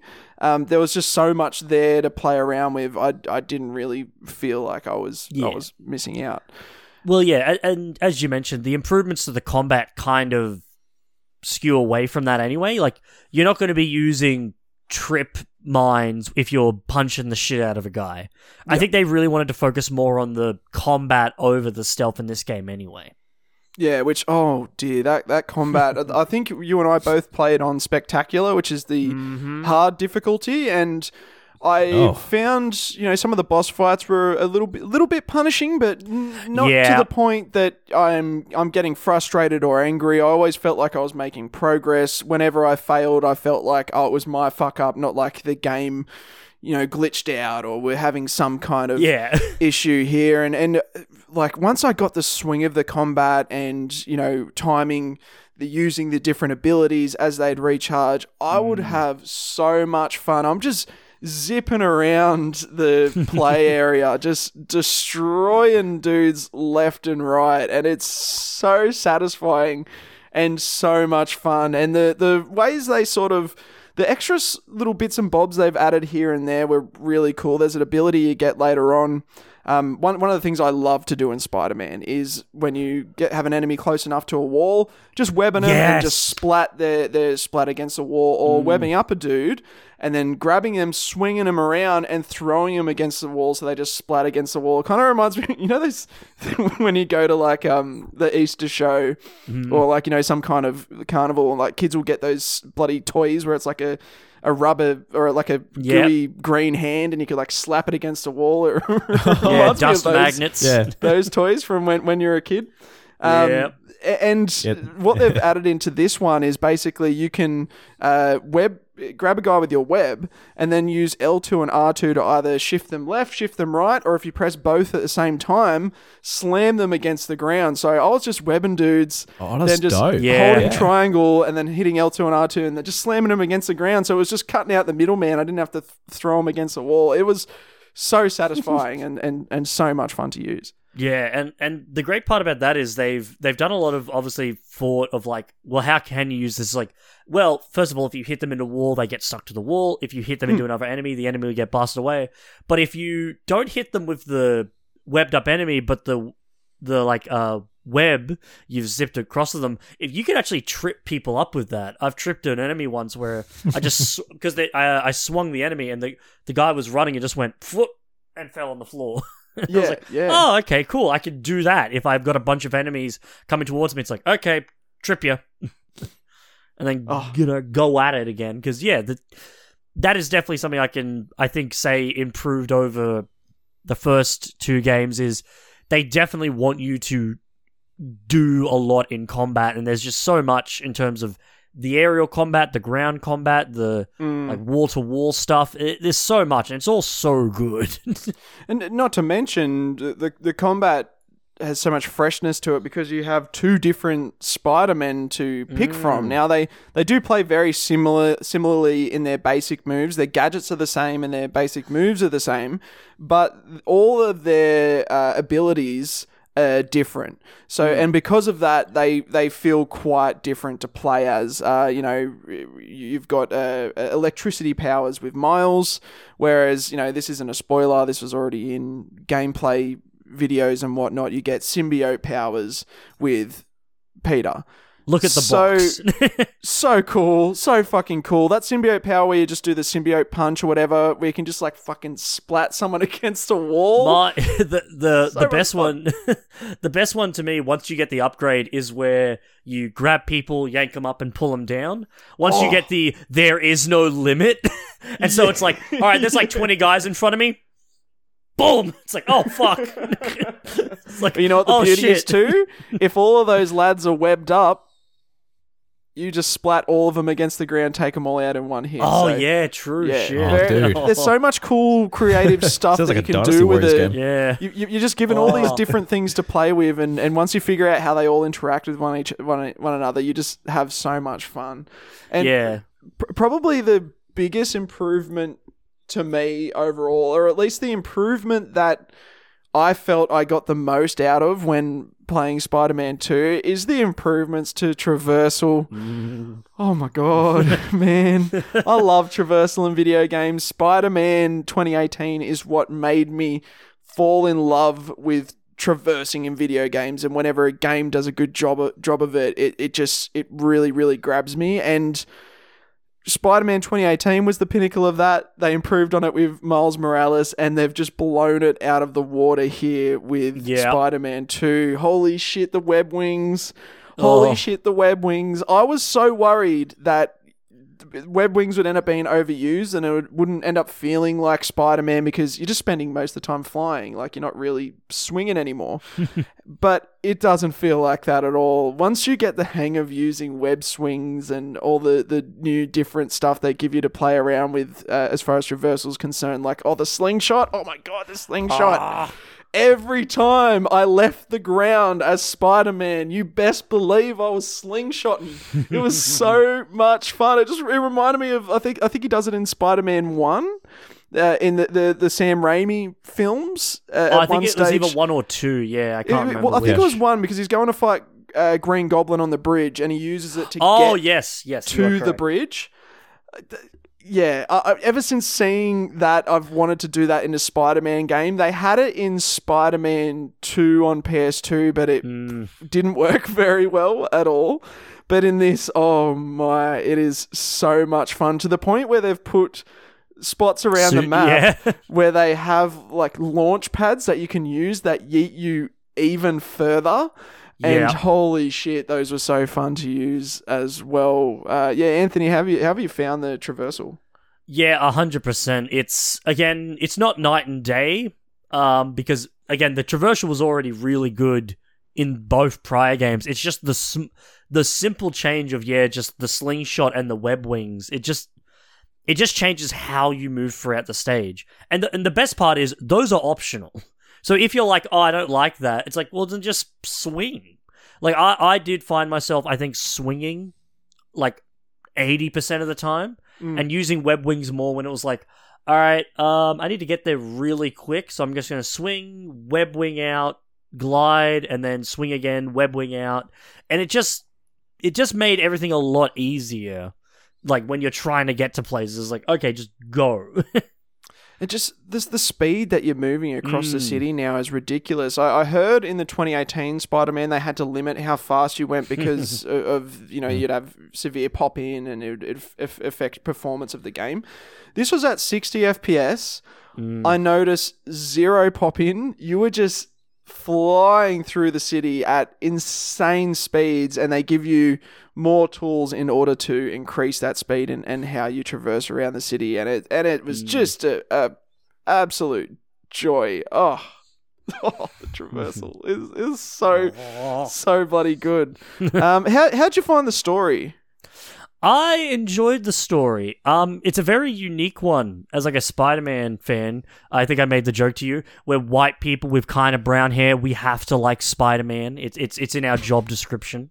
We're born when you are born with brown hair and white skin. The first thing they hand you is a Spider-Man comic and go, all right, go on now. This is your whole personality. But like, it's a very different story in terms of it takes like ideas from lots of different stories, the main two being, Kraven and the symbiote. But I like how they make those two ideas come together very well, because you could I was very worried, I think, again, you also mentioned this off pod, was like, is it just going to be like a weird cut of like, Kraven's running around, cut, all right, now you're dealing with Venom. Yeah. But no, like, most of the literal switch point makes perfect sense. It's like, that's what's going to happen, and that's why the story needs to change trajectory. And it's very interesting, like, how would you say, like, character motivation-wise, why people do certain things. Like, why Kraven is even in New York doing what he's doing is very interesting, and the more you learn, the more it's like, oh, okay. Yeah.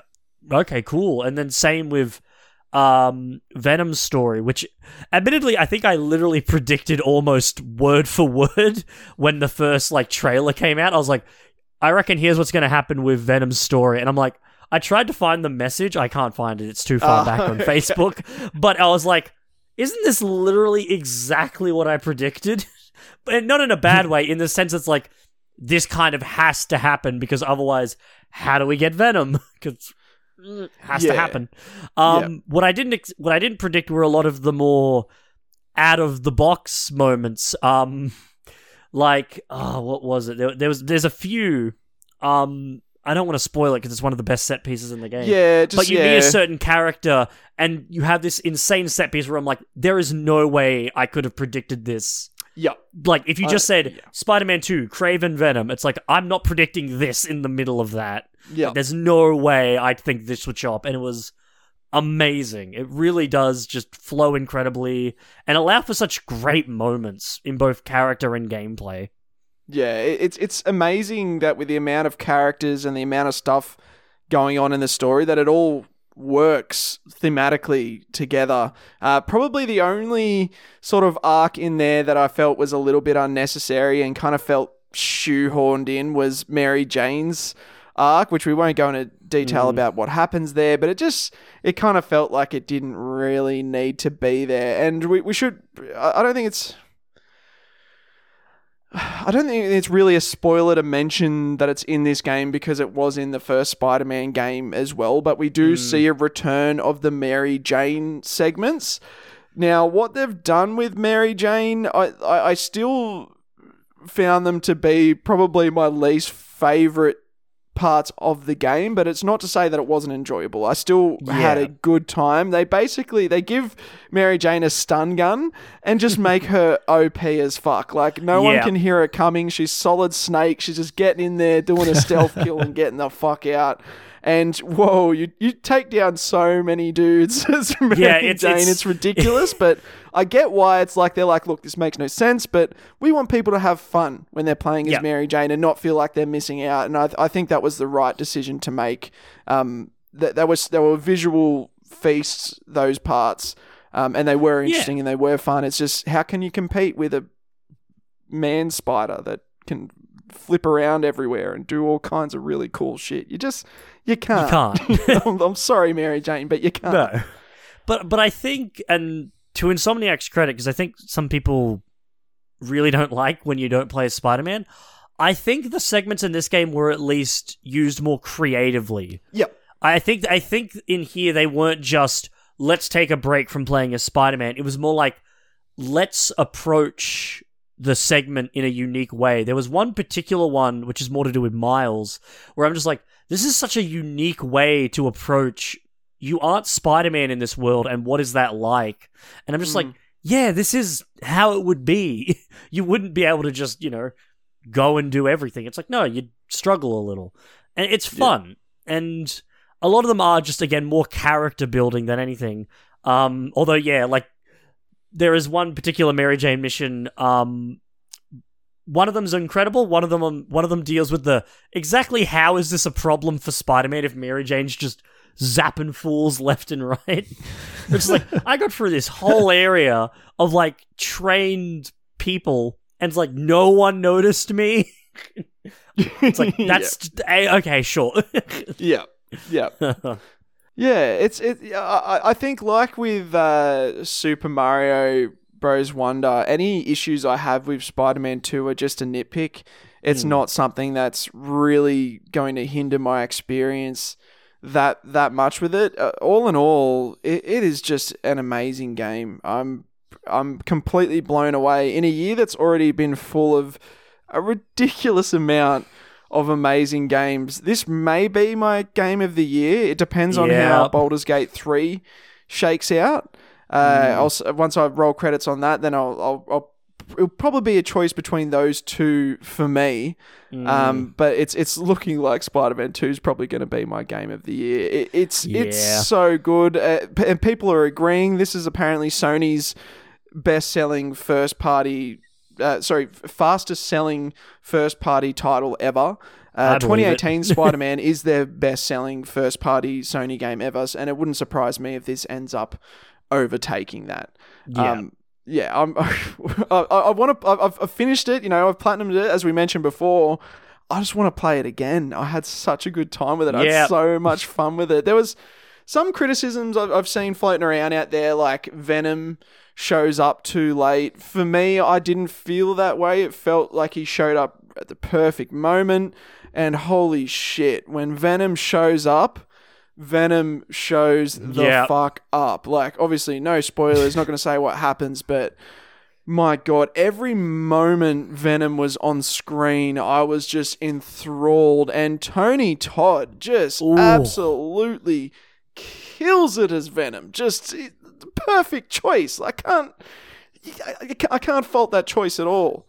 It's just it is he's incredible. It was just really funny because my wife was not aware of who Tony Todd was, so she heard the voice that he does, and she's like, oh, that's fucking crazy good. Who does that? I'm like, Tony Todd. And she's like, that is not the name I was expecting to come out of that voice. Like, Tony Todd. He's just like, do. Tony Todd. It's like, yeah, no, he doesn't sound as intimidating as that voice is. But it's like, if you've seen Tony Todd or heard Tony Todd in movies, he's an intimidating motherfucker. His voice especially is just oozing. It's just so good. It's funny now that I think about it, his name alone is something that sounds like it should be in Spider-Man. Like, all of the names have that alliteration. Peter Parker, Miles Morales, and Tony Todd. Tony Todd. I'm the Tonkerer. I don't know. I don't have a joke here. That's a tinkerer. I throw trucks at people. I don't know. What do you want from me? The Todderer or something. Yeah, the Toddster. The Toddster. Ooh. Look out. Now, Drew, you mentioned you have played some Spider-Man. How far are you into it, and how have you enjoyed your time so far? I'm not very far into it all. I did the first segment, and then when it let me go, I just jumped around a bit, did some collectibles, and that was on the day of release, and that was on the weekend. I was like, I've got to play a bit after Mario, so I haven't gone back to it. That's my plan for today, is to boot up the PS5 and jump into it properly. That's the only game on the docket until it's finished. So looking forward to playing it, but.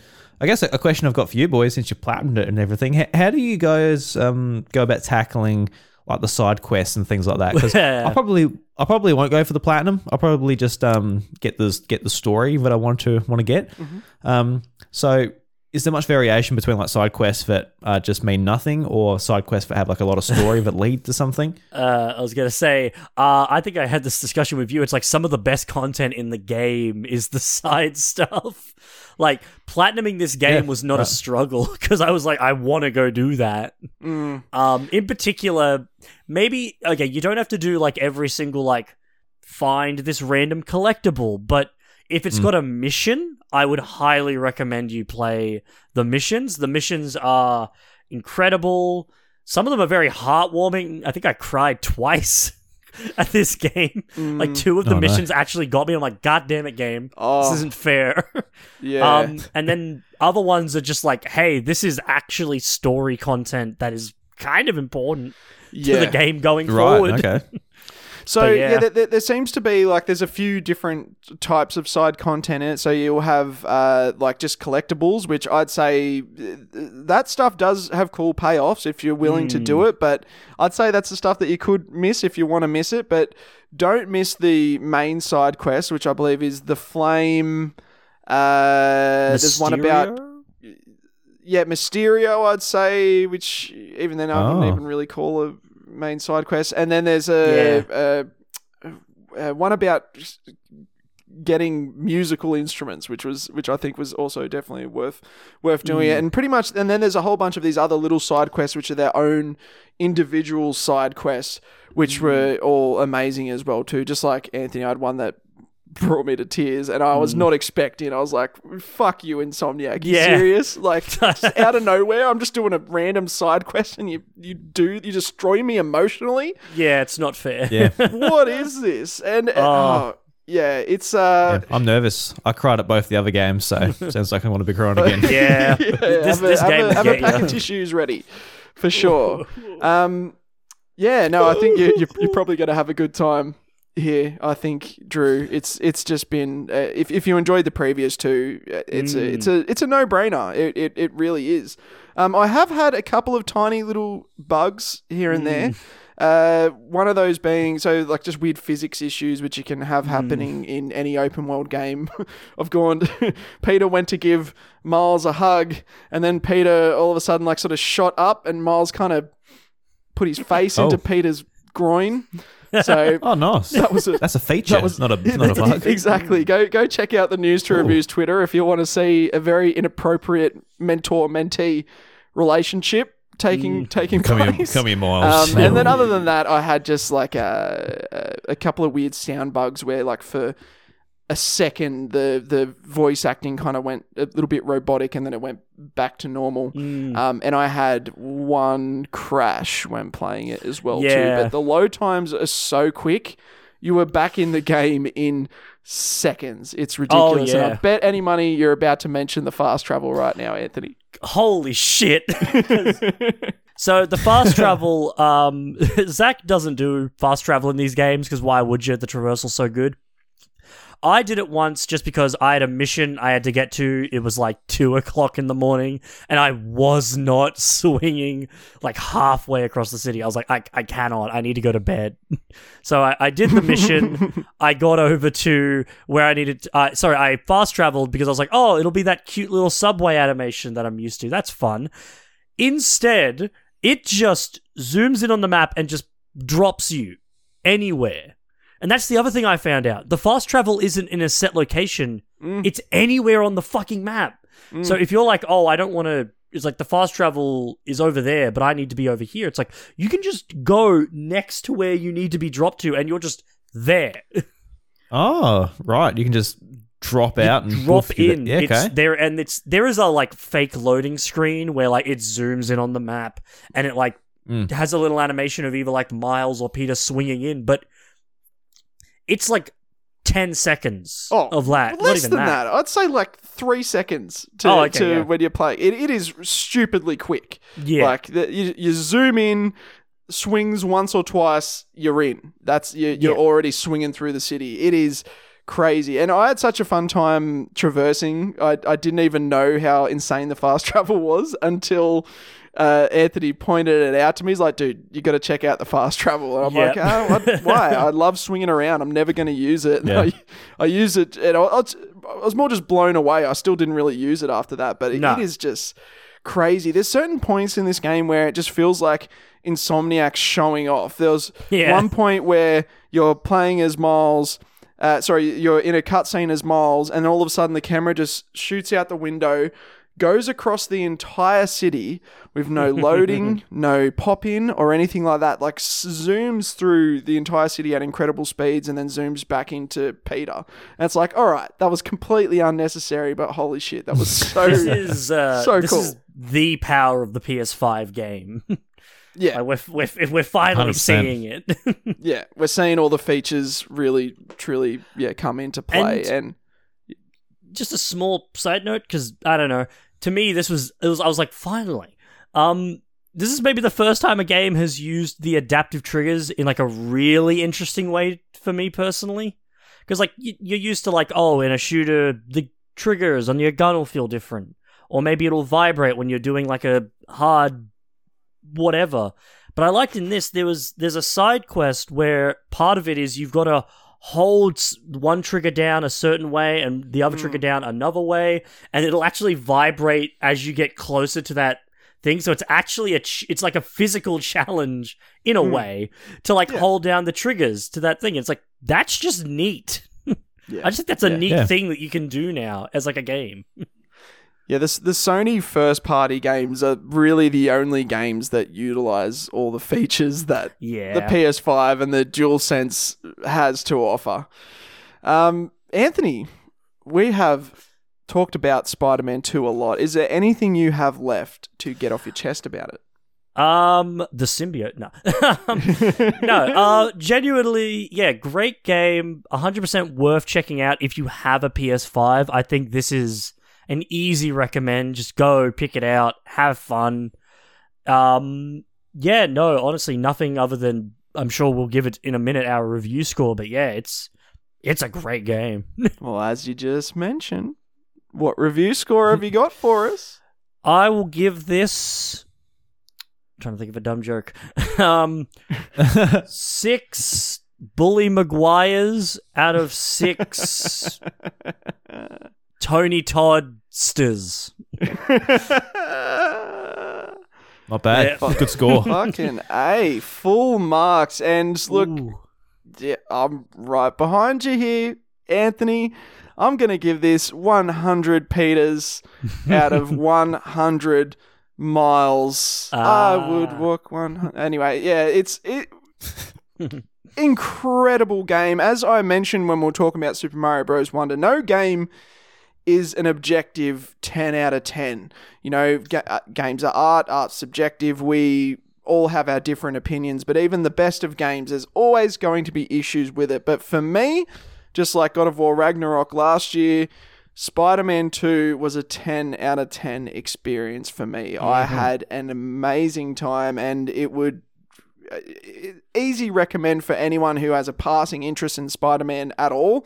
Even if you don't like Spider-Man, you're probably going to have a fun time with this game because it's just stupid amounts of fun. But that'll do us for news to reviews for another week. Holy shit, that is probably the longest impressions section that we've done this entire year. That was nearly a full hour just on video games, and it was so much fun. It's so nice to talk about great video games that we're all super pumped for. It is such a good year to be a gamer and to do gaming content creation. I'm peaking right now. Who needs drugs? Give me more Spider-Man and Mario. That's all I need. Straight into the veins. Oh. Yes. Drew, thank you so much for joining us for this heavy impressions episode. No, thank you very much. Thanks for having me. Appreciate your time. It's been always a lot of fun to jump on the show and talk about some video games, especially this week. It's just been pretty insane. Oh, yes. I could not think of anyone better than the host of the House of Mario to come on our show and talk about Mario. Please remind the peeps where they can find your wonderful podcast. From the House of Mario on Apple Podcasts, Spotify, all podcast services, and YouTube at youtube.com/iDruby. Come say hello and say, what's up, boy? And I'll say, not much, Holmes. That's all. Chat him up. Slide into those DMs. No, don't. He's a married man with a child. Do not chat him up. Yeah, don't chat me up. Oh, no. Don't chat me up, please. But you'll be able to find all of Drew's links in the description of the podcast down below, as well as Anthony's links. Anthony, where can they find your podcast? You can find it where all good podcasts are sold. Your Spotify, your Apples, your whatevers. And you can hit us up on Twitter at WDYTATpod. If you want to hear, I don't know, if you want to talk to us about coming on episode, if you want us to come on one of your shows, or you just want to chat up about nerdy shit, hit us up. It's always a good time. Oh, yes. And if you like any of these podcasts or you enjoy news to reviews, the best way you can help us out, and the freest and quickest way, is just by leaving us a rating or review wherever you happen to be listening to it. It's the easiest way you can help us, and it really does make us feel all warm and fuzzy on the inside. Lads, we always end the episode with some words of wisdom. Does anyone have any wisdom as words for us? If you want to be a good person in life, just make sure that you look inside to make sure that you're putting out the energy that you need to be that good person. You know what I mean? Yes, I see what you mean. It's like one way of saying be the change you want to see in the world, I guess, sort of. I was half Absolutely. I was half expecting like a symbiote joke there. It's like, if you're not putting out the good energy into the world, maybe check inside. There's probably an alien inside you, corrupting you to make you a bad person. There could be. Just this black sludge. It's like, oh, fuck. That's the problem. Deary me. And everyone out there, look out for that symbiote. And take care of yourselves. And take care of one another.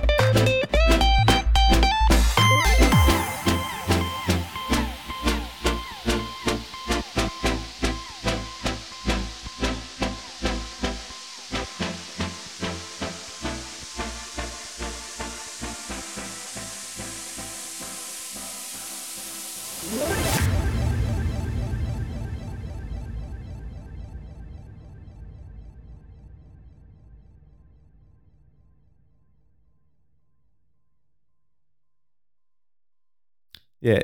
You imagine if on the street they come up to you and just be like, hey, can I give you like a fart jar? I'm like, no, I'm good. Great, thank you. Yeah. They need someone on the street handing out free samples. Free samples, yeah. That's for sure. So, They put a toothpick in it. delicious. Oh, dear. God. Hey, you're gagging on the idea of a fart jar. Oh, it's a bit too exciting. Yeah. I need to wash it down with a amaranth vagina beer. Let's go. Hello.